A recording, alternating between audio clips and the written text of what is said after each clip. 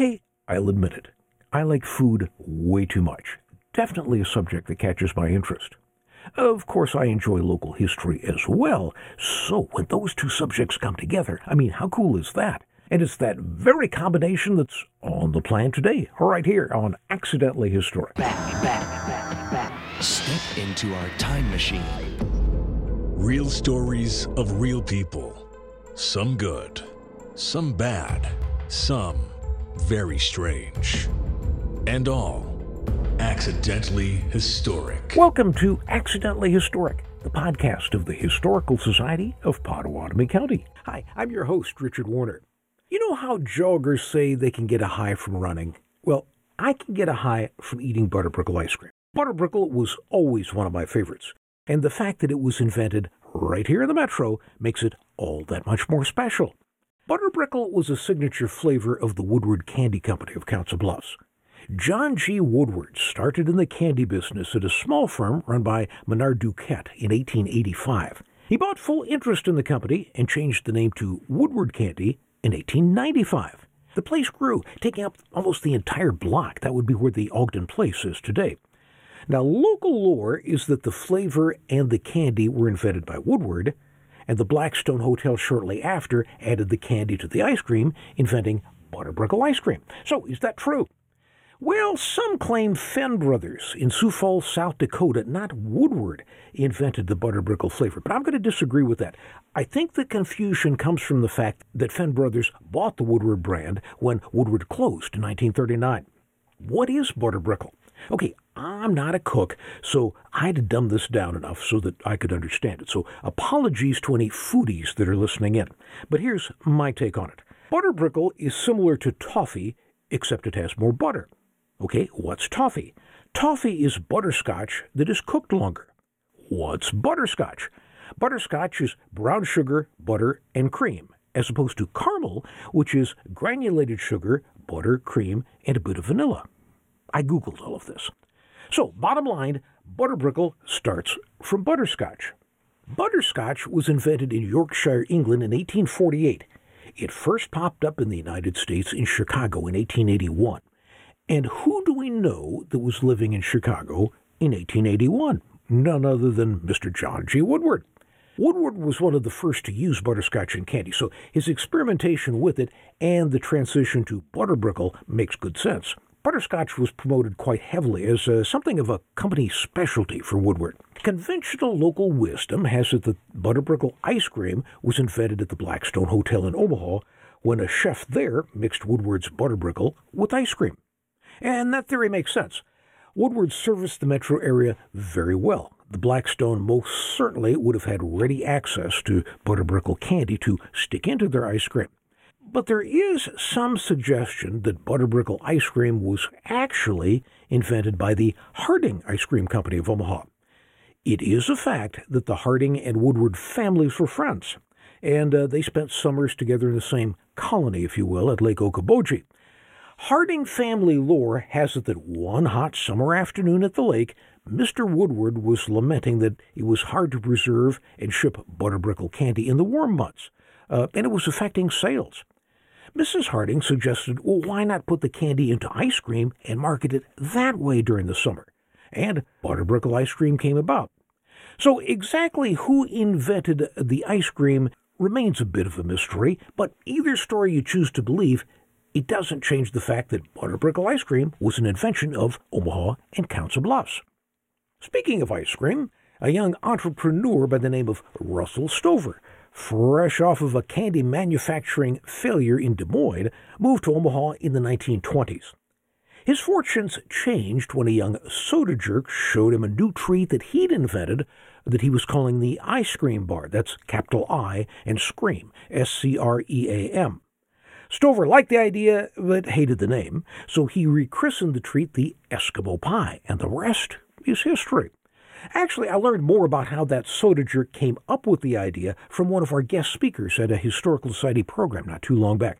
Here's how Darcy Mulsby, our speaker, explained it. The story behind the Eskimo pie is that this guy named Christian Nelson had a confectioner's shop in Ottawa, in western Iowa, and a little kid came into the store one day and he had a nickel.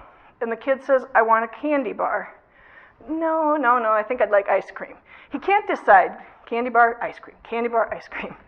And Mr. Nelson sees this and thinks, well, gosh, if we could just ice cream with chocolate, that'd be good, wouldn't it?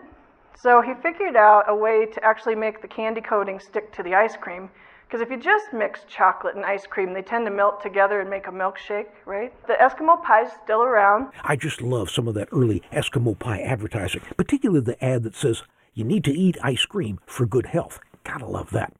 As for Russell Stover, when I hear that name, I think candy, not ice cream. That's because Mr. Stover sold his stake in the ice cream venture, moved to Colorado, and used the money to go into the candy business.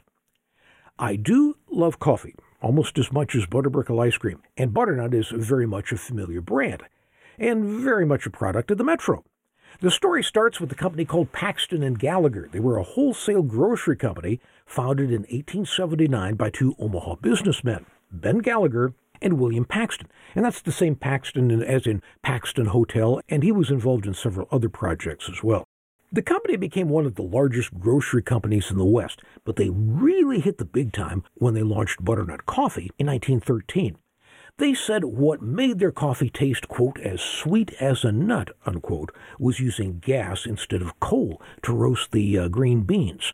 Now, those of us who are old enough and who grew up in the area, I'm sure fondly remember that smell of roasting coffee wafting all over western Council Bluffs and that old market area of Omaha.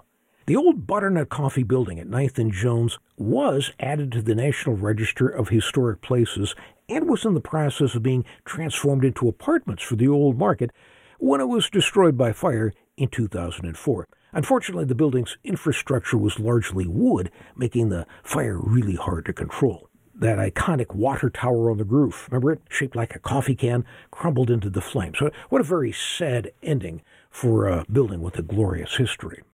It's 1927, and the poker players at the Blackstone Hotel in Omaha were hungry. Reuben Kolofkowski ordered a corned beef sandwich, and he said, put some sauerkraut on it. Well, the chef, Bernard Schimmel, decided to make something special, so he strained the sauerkraut, mixed it with Thousand Island dressing, added corned beef, Swiss cheese, sandwiched the whole thing in crisped rye bread, and Reuben loved it. He passed it around to the rest of the boys. They all liked it. And it became known as Reuben's Sandwich. And the creation was popular enough they even added it to the hotel coffee shop's menu. And it kind of just sat there as a local thing until 1956, when a waitress entered the recipe into a contest and won. After that, the Reuben Sandwich gained fame all across the entire United States. Hey, you remember this ad? Ruffles have well, you get the drift. You know, it wasn't until recently I learned the fellow that figured out how to put the ridges in Ruffles was from the Metro. I hadn't known that. Now, both sides of the river can claim Bernhard Stammer because he was an Omahan, but he also had some really nice lakefront property on the south side of Lake Mattawa. He came up with his idea in 1948 and said he felt the process of cutting the potatoes into ridges actually changed the taste slightly. He felt Ruffles had a bit of a cheese taste, even though there was no cheese added, just because of the way they were cut. Not everybody always tastes the cheese in plain Ruffles, but a ridged potato chip is just more fun, and also a lot of people claim it holds the dip better. Stammer sold the rights to the Ruffles brand to the Frito Company in 1958. When I think of the Skinner Company, I think macaroni. And that's absolutely correct. Been around since 1911, the brand's still around today. But Lloyd and Paul Skinner were also the first to mix a fruit into a cereal, and Raisin Bran came into being in 1926. Raisin Bran is my personal favorite cereal, and there have been times when all I could find around the house were plain cornflakes, so I just mixed my own raisins in. Have you ever done that? It's not the same. So there must be more to the recipe of Raisin Bran than simply mixing cereal and raisins. But anyway, the company lost their patent exclusivity in the 1940s because it was deemed that the patent was just too vague. So all sorts of other companies began producing Raisin Bran. The Skinner Company sold to Hershey Foods in 1979, but the Skinner macaroni name is still visible in the old market today on that building that's home to Lofts, and there are still Skinners in Omaha making food today. The James Skinner Baking Company produces pastries, and it's operated by the direct descendants of Skinner Macaroni co-founder Lloyd Skinner. Strictly speaking, I guess this one isn't metro, but Lincoln's kind of metro. I mean, it's just a short drive. So I'm going to throw in the cheese Frenchie. My mother loved them, and whenever we talk about local restaurants today, it's very likely the King's cheese Frenchie will come up. People loved them, and they remember them. The sandwich was invented by Larry Price, one of the founders of King's. However, the cheese Frenchie predates that by a long way. It goes all the way back to 1934, back to Larry Price's longtime stand at the Nebraska State Fair called the Topper. After a few years on the fair circuit and seeing the great demand for his food, he opened King's Food Host in Lincoln in 1954. But the Topper existed. I remember him at the Nebraska State Fair in Lincoln right up until the fair ended. And in fact, I believe they even made the transition to Grand Island. Mr. Price grew the King's chain to 172 restaurants across the United States before selling the franchise in 1972. In Council Bluffs, King's opened in the old Broadway Theater. That was in 1963. Then they moved to a new freestanding building on North Broadway in 1970. After King's closed, that building became Village Inn, and the building's still there. It's home to Lansky's today. In Omaha, there were two King's fast food booths, stand-up booths at the Westroads when it opened in 1967, as well as King's restaurants at 72nd and Cass, 72nd and L, 30th and Farnham, and 16th and Howard. The Metro can also claim instant cake mix. July 1951, Duncan Hines Cake Mix, produced by the Nebraska Consolidated Mills, debuted in Omaha in two flavors.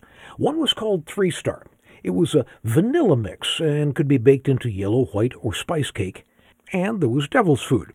And it went gangbusters. Housewives loved it. The product sold out in 3 weeks, and it took 6 months for the company to gear up to the point it could keep up with demand. Duncan Hines Cake Mix. Okay, so who is this Duncan Hines fellow? So he must have been like a really top-notch chef or baker, right? Heck no. That's the cool thing. From what I've been reading, he couldn't cook any better than I can, and that's pretty bad. But he did know how to eat, and that was his claim to fame. Mr. Duncan Hines was born in Kentucky in 1880, and he was a traveling salesman. All he really wanted on the road was a decent meal. So he developed a hobby. He became an amateur restaurant critic. There weren't really restaurant critics back then. But he kept notes on cleanliness and food quality. No online reviews in those days, so fellow travelers started asking for his advice. In 1938, he decided to self-publish a book with his findings called Adventures in Good Eating. It caught on. It really took off, and eventually he was publishing like over 250,000 of them, updating it every year. Okay, so how did his name get on the box of cake mix? Well, Duncan Hines didn't endorse things very often, saying his name is his livelihood and he's not about to sacrifice his good reputation for money. However, a marketer for the Grange League Federation approached him with a novel sell. He told Hines he's already upgraded the American experience dining out. How about make his name more meaningful in home products? He could upgrade American eating habits at home as well. Well, he went for this. Also, Hines would have complete control over any product that used his name.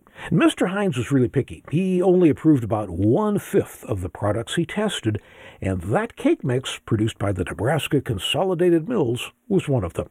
And finally, an invention I made great use of when I was in college and wasn't eating Mom's cooking every day, the TV dinner. Of course, I had absolutely no clue at the time it had been invented in Omaha, but now that I know that, it makes it even more special. As the story goes, the Swanson brothers way overestimated the number of turkeys they would sell for Thanksgiving 1952 and hit the new year with 520,000 pounds of unsold turkeys. What's interesting about this is the company had been selling frozen turkeys for years. Wouldn't they have some clue how many they would normally sell during a holiday season? How could they screw this up? Well, it was intentional. This year, the company's young leader, Gilbert Swanson, a son of the founder, decided a way to eliminate the competition was to buy up all the turkeys he could find, every one, leaving none for the competitors to market, and thus they would go out of business, leaving him with no competition. That kind of makes sense. Not sure what went wrong, but bottom line, they ended up with a whole lot of frozen birds on their hands, more than they could even store. They had so many, they rented refrigerator railroad cars to store the excess. But even that wasn't easy. Keep in mind, this was back when railroad refrigerator cars used ice. Yes, real ice. So they couldn't just load up the turkeys, park the cars on a siding, plug them in, and forget them. They had to keep moving those cars every day to the ice stocks down in West Council Bluffs, where an army of men would shovel in ice every day, then had to get the train cars out of the way so that more cars could come in on the through trains that needed ice. It's common to find turkey meat in the grocery store today, but that actually was pretty rare in the 1950s. Back then, a turkey pretty much was just a meal for holiday season only. Now, my friends whose cooking skills far exceed mine say there's a reason for this. A full turkey actually takes a lot of time and work to prepare. And also, a turkey typically serves a lot of people. So those two facts together kind of make it a special occasion only sort of meal. So, over 500,000 pounds of turkey is a lot of meat to sell once the holidays had passed. However, the excess product did allow for some experimentation. I mean, what did Swanson have to lose? At the same time, the baby boom was hitting its peak. The GIs back from World War II had started families, and moms were busy with the little ones. And cooking takes time. So anything that promised some convenience, they were willing to give it a try. They were open to those ideas. Pre-prepared food already existed in a way. The military had been experimenting with it with prepared heatable rations, but it didn't really taste all that good. Swanson staff member Jerry Thomas made a drawing of a 3-compartment tray that would keep foods from running together, and that came from an idea Gilbert Swanson had when he ate a meal on an airplane and noticed their tray that had the little dividers. So then, Gilbert Swanson assigned bacteriologist Betty Cronin, a recent graduate of Duchesne College, to come up with a trio of foods that tasted good when all cooked at the same time, at the same temperature.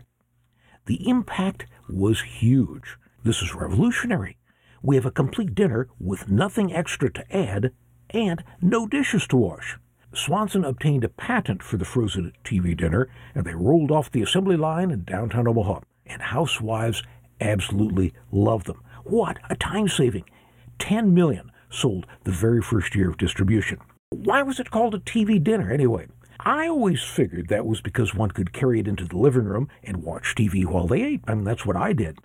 Or it could be taken to mean Mom didn't have to wash dishes, so she could join the rest of the family for the new American habit, and that's TV time in the living room after dinner. Actually, Swanson came up with that name because the concept was futuristic and modern, just like television, a brand new invention that was sweeping the nation by storm. So he kind of wanted to tie into that fervor.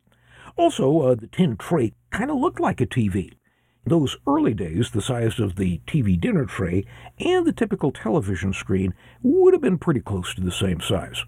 By the way, the Swanson factory that changed the future of home dining forever sat about where the Holland Performing Arts Center is today. Okay, so did we miss anything when we're talking about local foods? Any stories of your own to add? We always love hearing your comments. If you want to email, it's just information@thehistoricalsociety.org. And if you're on Facebook, come join us and hang out on our Facebook page. It's called Council Bluffs Revealed. I'm Richard Warner. Thanks for listening. The Accidentally Historic podcast is produced by the Historical Society of Potawatomi County in Council Bluffs, Iowa. We're on the web at thehistoricalsociety.org and on Facebook at Council Bluffs Revealed. Muriel Wagner is our president, Kat Slaughter our museum's director. The podcast is edited and narrated by Dr. Richard Warner. You can subscribe on Apple Podcasts, iTunes, Spotify, or wherever else you get your podcasts. Or find us at accidentallyhistoric.com. Local history. Some good, some bad, and some very strange. We'll look forward to sharing more of it with you next time on Accidentally Historic.